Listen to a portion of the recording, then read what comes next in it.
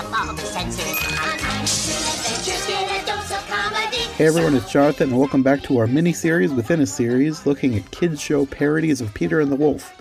This time we're looking at a Tiny Toons take on the story, and joining me as before is Nikki from Trivial Theater. I think I took care of most of the intro in the first episode, so let's get on with today's episode looking at Tiny Toons, Buster and the Wolverine. We're tiny, we're toony, we're all a little loony. It's Tiny Toon Adventures, come and join the fun. And now our song is done. Okay, on to Tiny Toons, Buster and the Wolverine. Yes. They're tiny, they're toony, they're all a little loony. How familiar with Tiny Toons are you? I grew up as a kid? I grew up on Looney Tunes. So yeah, there was a little bit of Tiny Toons that I knew about, but I didn't really watch a ton of it. Mm-hmm. But I understand the characters and kind of how they play in and all that stuff. So yeah, I'm same. Looney Tunes every Saturday had to watch Looney Tunes. Yep. That was the most important show. And Tiny Toons, we didn't have cable, so the only time I watched Tiny Toons was like going to Grandma's house. And I loved Tiny Toons when I was able to watch it, but I didn't get to watch it very often. Just that was one of those shows that you could only see when you go to Grandma and Grandpa's because they had cable and we didn't. little things like that are always awesome. So yeah, I watched Tiny Toons off and on as a kid. I got the DVDs later on when they started releasing DVDs, so I've watched a lot more as an adult than I did as a kid. And this was another one. I guess I was expecting them to do. I'm not sure how much of the music they used. I don't think they used any of it. I thought I heard maybe a tiny bit of it at one point, but I guess this is another case where I was expecting them to do their own thing because they each had their own instruments that were not the instruments used in the actual symphony. So I expected them to play it themselves, like on the trumpet and electric guitar and whatever else they had. And they also didn't do a whole lot as far as like trying to do one-on-one comparisons for the characters. Because I guess I expected Buster to be Peter, but then you also had Babs too, so I guess it would make sense for them to have both of them be in the Peter character role. But then you have characters that, like, they don't fit into the story at all. You have Hampton, for some reason, the pig. And there wasn't a pig in the movie or in the original thing? My goodness. I mean...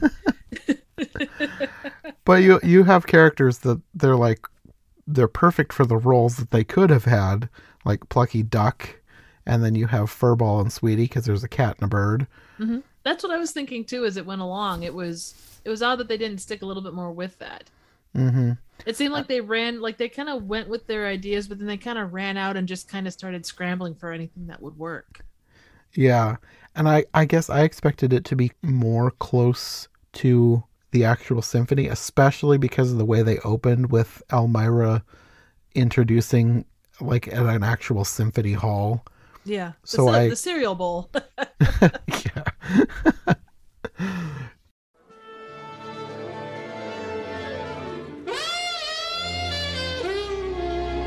Welcome, dear friends and cultural lovers, to the Acme Acres Cereal Bowl, where we present tonight's Tiny Toon musical adventure, Buster and the Wolverine.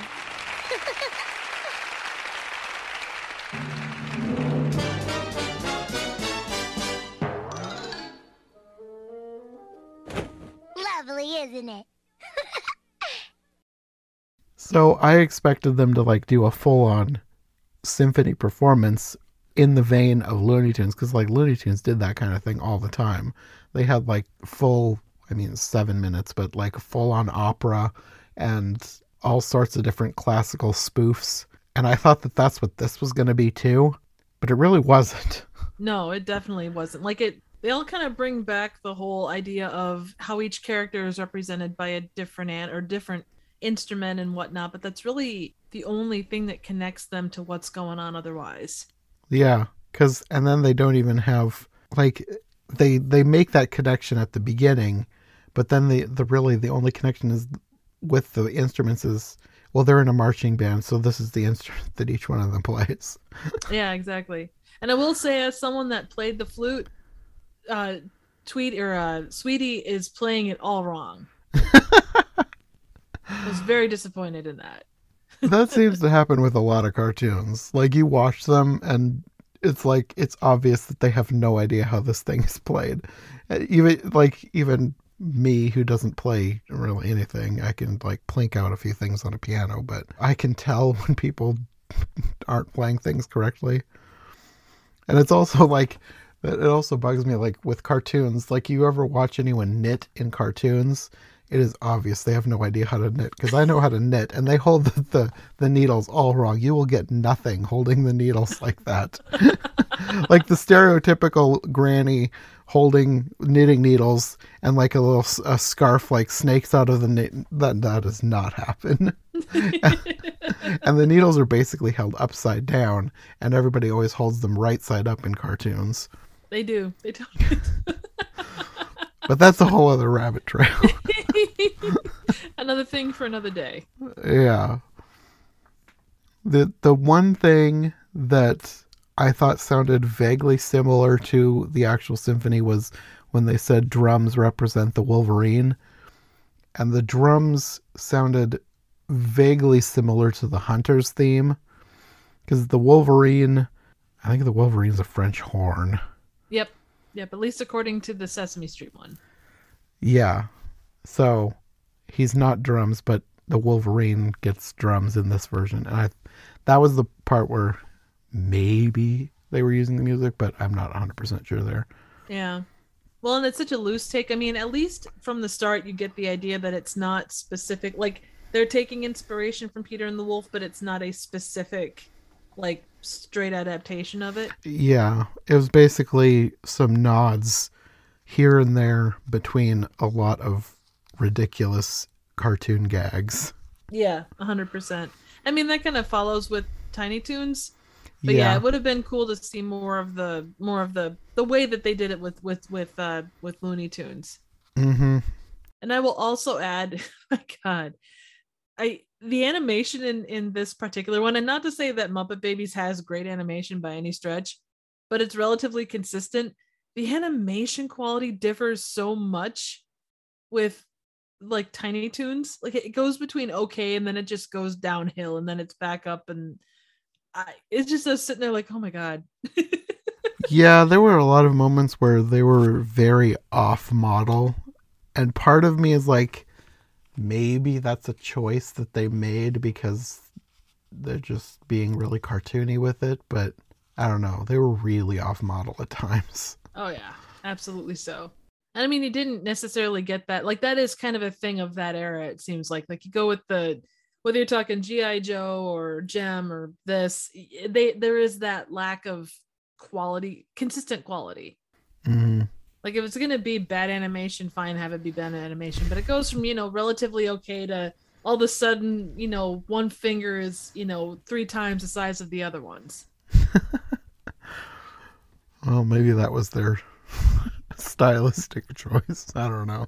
I suppose, but even in that respect, I mean, it's a small point in the grand scheme, and I get that it's not supposed to be consistent, but even within their character stuff, there should be some consistency. Mm-hmm. But I don't know. Thing of the age. I suddenly feel like an old man yelling at the sky, like, "Get off my lawn, you kids!" I think my favorite part of this whole thing was Plucky, but Plucky's always been one of my favorite characters anyway. Oh, he's hilarious. I loved that at the beginning his instrument was a bicycle horn. And he's upset about that. And the way Elmira said a bicycle horn, I don't know, there's just something about the way she pronounced bicycle that cracked me up. Oh, man. And last and debatably least is Plucky Duck, represented by a bicycle horn. What? A bighorn? For a star of my magnitude? It's an insult. And furthermore,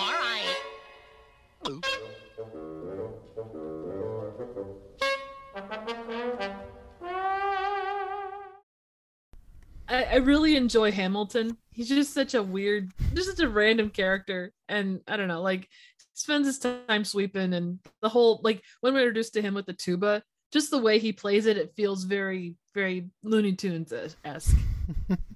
They do a good job of making things feel Looney Tunes esque. Oh, very much. Like it really is a spiritual successor to the Looney Tunes, and the Looney Tunes show up in the show from time to time too. And you even had one character in this, the Mynah Bird thing was from Looney Tunes. Oh yeah, that was great. I loved later on too when Plucky, he's sick of like, because he ended up swallowing the bicycle horn. He's sick of like having to squeeze his stomach. He wants a new instrument, and a pipe organ falls on his head. And then a bagpipe right after that. And then his line after that, when he's trying to, like, they think that Hampton has been eaten, so they're all trying to avenge his death, and he wants to be the one to capture it, and he says, "They say music can soothe the savage beast. One toot on this musical vacuum cleaner and Wolvie will be eating out of my hands." And then the Wolverine snatches the bagpipe out of his hands and eats it.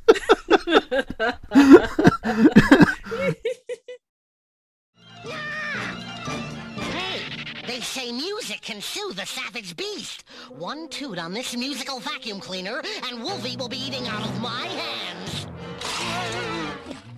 Somehow, that's not quite what I meant. I did also enjoy with Plucky when he's like, "Oh, come on, I've been getting the," I don't remember how the line goes. Basically, the short end of the stick all day when it comes to instruments. Give me something good. And then he gets like the gigantic light and music show. The giant synthesizer machine. Yeah, that's such a thing of that age, and it was just so perfect.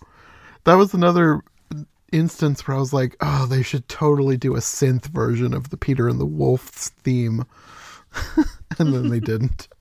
They just had it be a laser show that zapped the Wolverine. Well, it goes to show the power of music and lasers, I guess. Something like that. I kind of forgot about Sweetie, though. Like, her little bit was actually pretty cool. The different voices they pull in and all that kind of stuff. I don't know. All that stuff kind of worked. It was kind of a neat thing to see, like, just the variation of voices and all that good stuff.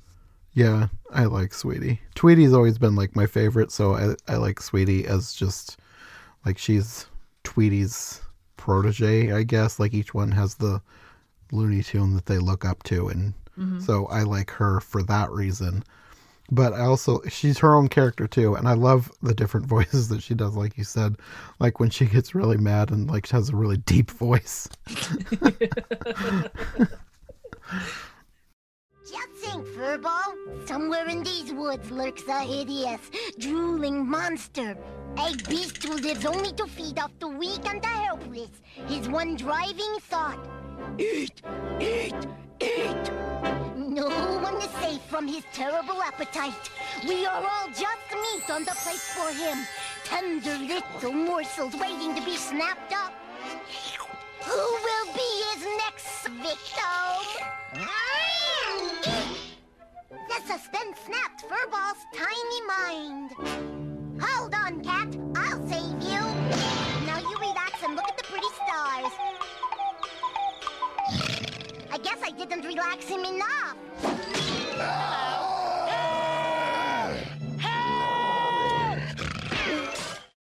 I was looking at the end too, just some of the voice talent that they use for this. Like, there's still a lot of them are still doing it, and not to say this was like 50 years ago, but a lot of that voice talent is still doing a lot of voice work today. Are they talking Cree Summer or I'm trying to think who the other people were. I mean, most of them I recognized as, oh, well, they do this and they do that and whatnot. So yeah, you have, of course, Tress MacNeille. She's everywhere. Like, she's one of the most prolific voice actresses that I can recognize anyway. I was just looking here, who else? Frank Welker. I mean, he did everything. Like, he did so much stuff with like Scooby-Doo going all the way back, and Yeah, it's amazing. Charlie Adler, and I mean the list goes on, and you recognize the voices, but they manage to make them unique enough to kind of keep it different with each thing they do. Yeah. I'm wondering, I mean, a lot of them are probably still working because they're working on a reboot of Tiny Toons. Really? And yeah, Huh. and I'm wondering how many of these, because like when they did Animaniacs, they got everybody back. So I'm hoping they'll do the same for this. Although I've heard they're not going to have Elmira, which I'm annoyed about because I always loved Elmira. Yeah, they kind of do that though. Like, you look at like the last Space Jam, and they left out Pepe Le Pew because he was considered problematic. And I don't know what it would be about Elmira. Maybe because she's just kind of a Animal abuser. yeah, that, or I mean, But it's a cartoon, so it's Yeah. not like everybody gets abused in some way. Oh, agreed. But I suppose it depends on, I don't know, maybe it's she's not exactly the most intelligent apple to fall out of the tree. I don't know. I know I might be in the minority in really liking her because I know like when she was paired up with Pinky and the Brain for that short-lived spinoff, people were furious about it. Really? Wow. I thought it was hilarious, of course, because I like her and I like Pinky and the Brain. I was like, this is such a weird combination and I love it. But then it was canceled after like 13 episodes because nobody liked it. Yeah. People can be finicky, when they look back to like, oh, this isn't the Pinky and the Brain. Like how, you've got these resources and you're spending it on putting these two together, let them, I don't know, be on their own and be better. It's hard to know. People can be so strange about stuff. Mm-hmm. I was going to say too, I liked the scene when the Wolverine captures Sweetie and Furball is like sobbing. Oh, poor little Sweetie, gone forever. It's not fair. I wanted to eat her.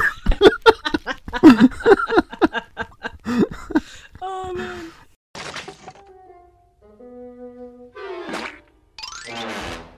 No, poor little sweetie. Gone forever. It's not fair. I wanted to eat her.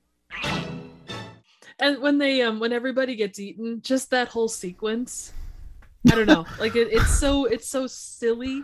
It's They're so like, oh, Looney they're still Tunes. alive inside. Hey guys, you all right? He like puts a bill in front of his face. Looks like everything's okay except for your bill. Here you go. And he just gets all angry and stuff. Dr. Bills will never not be funny. At least from Until you're given one. Yes. Well, I think that's probably all I've got for this one. Basically, it's not good as a Peter and the Wolf adaptation, but it's still very entertaining as a ridiculous cartoon. Oh, 100%. And it definitely, the Muppet Babies it's a cute little show, but it felt long. Like it felt almost half an hour. Yes. This one didn't. Like it had moments where it dragged, but by and large, it was much more entertaining. It had a lot more going on. The characters were more dynamic. But again, just looking at the shows, there's a much different demographic, generally speaking. Yeah. Tiny Toons basically is kind of an all ages show. Like, I mean, they market it to kids, but they make it specifically for anybody. Like, literally anybody can watch it and be entertained. Oh, yeah. And Muppet Babies, it's for little kids. Exactly. I was kind of bored. Yeah, and it's again, it fits the demographic that it's supposed to hit. Mm-hmm. And it was probably a cool way for little kids to learn about, even if just a little bit of an introduction to Peter and the Wolf. Mm-hmm. But yeah, it definitely, if you're anyone outside of that, it did lack a bit. So.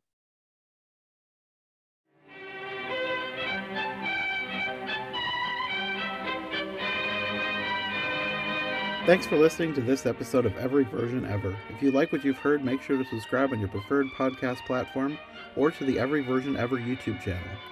Make sure to follow my co-hosts as well. Any relevant links will be in the description for easy access. We'll be back soon with another brand new episode, so thanks for listening and we'll see you next time.